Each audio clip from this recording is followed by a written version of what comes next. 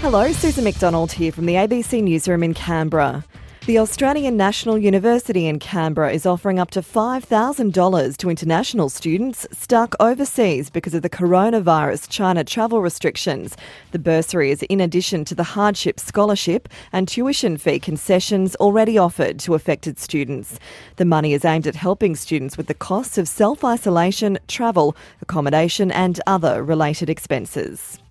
The Venezuelan embassy has been ordered to pay $25,000 in outstanding rent after a drawn-out spat with its landlord.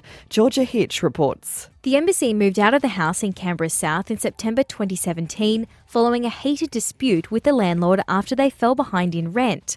The ACT Civil and Administrative Tribunal has ordered the embassy pay the owed rent plus a $500 application fee.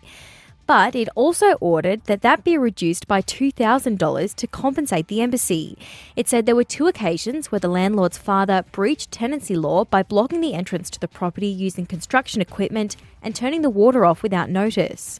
The man said he did it to try and get the embassy to move out. The winner of a new portrait prize was announced at the National Portrait Gallery in Canberra last night. The Darling Portrait Prize honours Gordon Darling, the gallery's founding benefactor, along with wife Marilyn.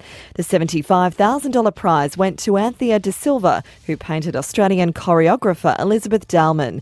Ms De Silva says she chose to paint Elizabeth using oil and charcoal. You can create so many amazing scumbling effects. You can take bits out. I love the bits that don't exist. You know, our eyes are so used to looking at other people.